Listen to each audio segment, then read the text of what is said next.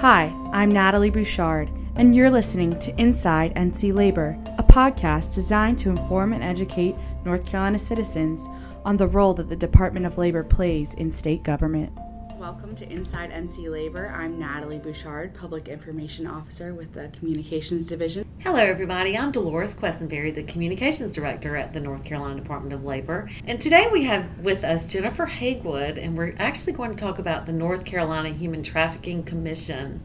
But we want Jennifer to kick this off by first telling us about her role within the department.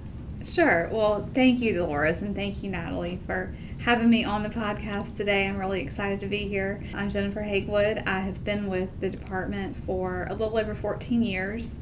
I'm the Director of Administration and Government Affairs, which is a pretty kind of wide-ranging title, I think. Probably the first part of that is I handle the legislative affairs work for the department, acting as a legislative liaison for the department, communicating with the legislature, and advocating for our legislative agenda. The other part of my job is Director of Administration, which is much more wide-ranging. That can include everything from helping Commissioner Berry with her monthly Council of State meetings, any sort of policy work that the department does, and also overseeing the management of the beautiful labor building, making sure the toilets work, making sure everyth's clean, making sure everyone has a parking spot. And keeping our elevators running. Well, Jennifer, in addition to your duties at the Department of Labor, you also serve as chair of the North Carolina Human Trafficking Commission. We have a statutory seat, the department, correct? Right. Explain this, and why would the Department of Labor be involved with the commission? Sure, that's a great question. I've had a number of people ask me that same question ever since I became the chair. But going way back about 6 years ago, the legislature created, in statute, the North Carolina Human Trafficking Commission. And the statute sets out the specific membership for the commission, and of the 12 statutory seats, one of those seats is designated for the North Carolina Department of Labor. We weren't involved in drafting the legislation, so I can't tell you specifically what the thinking was, but just from my time since 2013 on the commission, you basically have two types of human trafficking. You have sex trafficking and you have labor trafficking. And I think it just made sense probably for the drafters of the legislation that if we're going to be talking about labor trafficking, it probably makes sense for the Department of Labor to have a seat on the commission. That is my best guess as to why we're here. I have served as Commissioner Berry's designee on the commission since 2013. We had one chair through that time. Her name was Libby Coles, and she, after many years of dedicated service, finally stepped down at the end of 2019. And I, somewhat surprisingly, got a call from the governor's office in December asking if I would be interested in accepting the role of chair. After talking to Commissioner Berry about it and getting her enthusiastic approval, I thought about it for a little while and decided that at least for the next year it's something that I'd like to do. And I guess I'm almost 2 months into this, and it's been quite the experience being chair. That's awesome. So, Jennifer, who else sits on the commission with you? The commission is made up, as I said earlier, of 12 members, 4 appointed by the governor, 4 appointed by the Speaker of the House, and 4 appointed by the President Pro Tem of the Senate.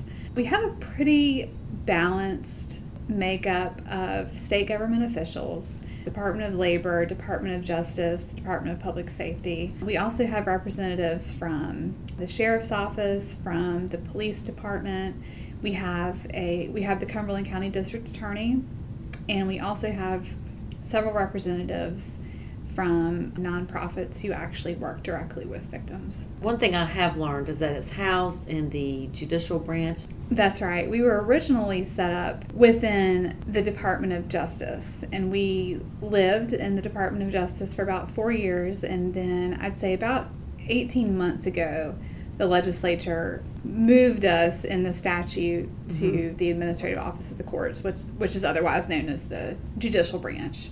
So we are staffed by and kind of sit administratively under the judicial branch. That was probably a really good call to move it there. And we've had great support from the Chief Justice as well as everyone else in leadership at the AOC. Just kind of break it down and tell us, what is the purpose of the commission? The statute is pretty specific about what the roles and responsibilities are of the commission, and we're actually given a pretty wide range of powers. We are essentially supposed to be the statewide organization organizing all of the efforts around this issue. And there's a number of ways we can go about that. We can seek changes in legislation that would make it easier for victims and that would maybe perhaps increase penalties on offenders. We've actually done that over the past few years. We can seek funding from the legislature. We frequently coordinate trainings to service providers and law enforcement and anyone who may come in contact with this type of behavior. Essentially, we are supposed to be the one coordinating team in the state for all the different groups out there that are working on this issue. So how prevalent of an issue is this in North Carolina? Actually, unfortunately, very prevalent. A lot more prevalent than probably the average citizen would think. One problem that we've seen is that data collection is not great. It's certainly not perfect. But one measure we can go by are the number of hotline calls that are received. And Polaris is a national organization that receives these tips and things like that. So just based on those numbers, we fall anywhere between 8th and 10th in the country as far as that's human very trafficking. Interesting. And one reason for that, we think, is because of the number of interstates that run through North Carolina, specifically I-95. We're halfway between New York and Miami, and we also have a high number of military installations in North Carolina. And Jennifer, this might be a good time to mention what's going on in Cumberland County with the court, the first human trafficking court. There's a court in Cumberland County called the Worth Court.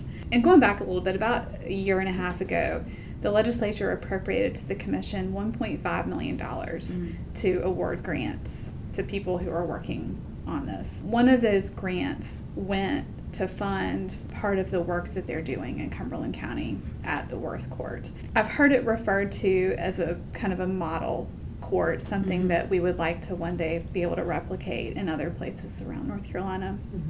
But this is a court specifically for the issue of human trafficking. And they are victim-centered. One thing that they are trying to do well is figure out how to help these people that have been victims of human trafficking. So we're really excited about the work that's going on down there. I think they are still learning, and I hope to make it down there soon to observe the court.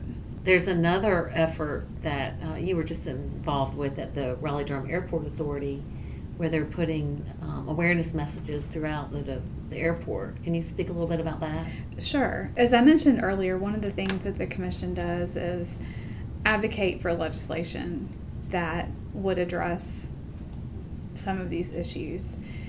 About 2 years ago, the legislature passed a law requiring that certain businesses post the human trafficking hotline, which I mentioned those calls go to Polaris, and then they're kind of picked up by law enforcement from there. But part of the legislation required that transportation stations, including, rest stops and things like that, post these human trafficking awareness signs. They're very similar to what you would think of as the labor law posters that businesses are required to post. Sure. And kind of what the commission saw was a big win. We were able to get the Raleigh-Durham International Airport to agree to, for the whole year of 2020, post on their digital signboards throughout the concourses and the terminals the information regarding the hotline and what to call if you see something suspicious. These signs kind of rotate through, but when they're on the screen, they stay on the screen for 60 seconds. And we're just really excited because airports are a common place for victims to arrive if they're brought in from another country. What can the public do? How can we stay informed on this issue? Be aware of what's going on around you.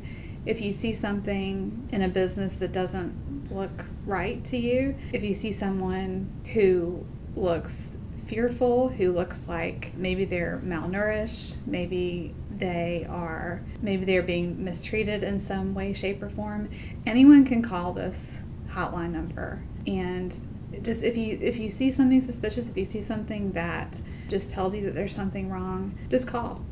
So, and what is the number?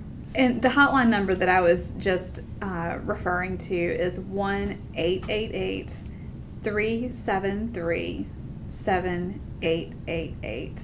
You can also text Be Free, which is 233-733. And I also just want to mention, if you want to learn more about human trafficking, about red flags to look for, just more information, I would like to refer you to the Blue Campaign, which is actually a part of the U.S. Department of Homeland Security. If you Google Blue Campaign, there's a lot of great information there about the indicators of human trafficking. You can go through some really basic training materials that they have, just to increase your own awareness and just learn more about what's happening right here in our community. Well, Jennifer, the commission is fortunate to have you as chair. The work that y'all are doing on the commission is so important, and we really appreciate you coming on the podcast to talk about this. Like you said, important issue in North Carolina. And we all need to be informed Right. and know what to look for. Well, I'll be totally honest when I say that when I joined the commission in 2013, I really had not heard much about this issue. Right. And I think that the biggest thing we have going for us right now in terms of seeking more funding from the legislature and in terms of possibly amending the laws is simply the fact that this has gotten so much media attention in the past year or two, particularly in the past 6 months. There have been some very significant prosecutions recently here in North Carolina. And I think just the fact that there's just so much more media awareness and media discussion of the issue, I'm excited about the work that we can do. Thanks again for joining us today, Jennifer. Thank you all for talking about this. Thanks so much for tuning in, y'all. Remember, your safety is our priority.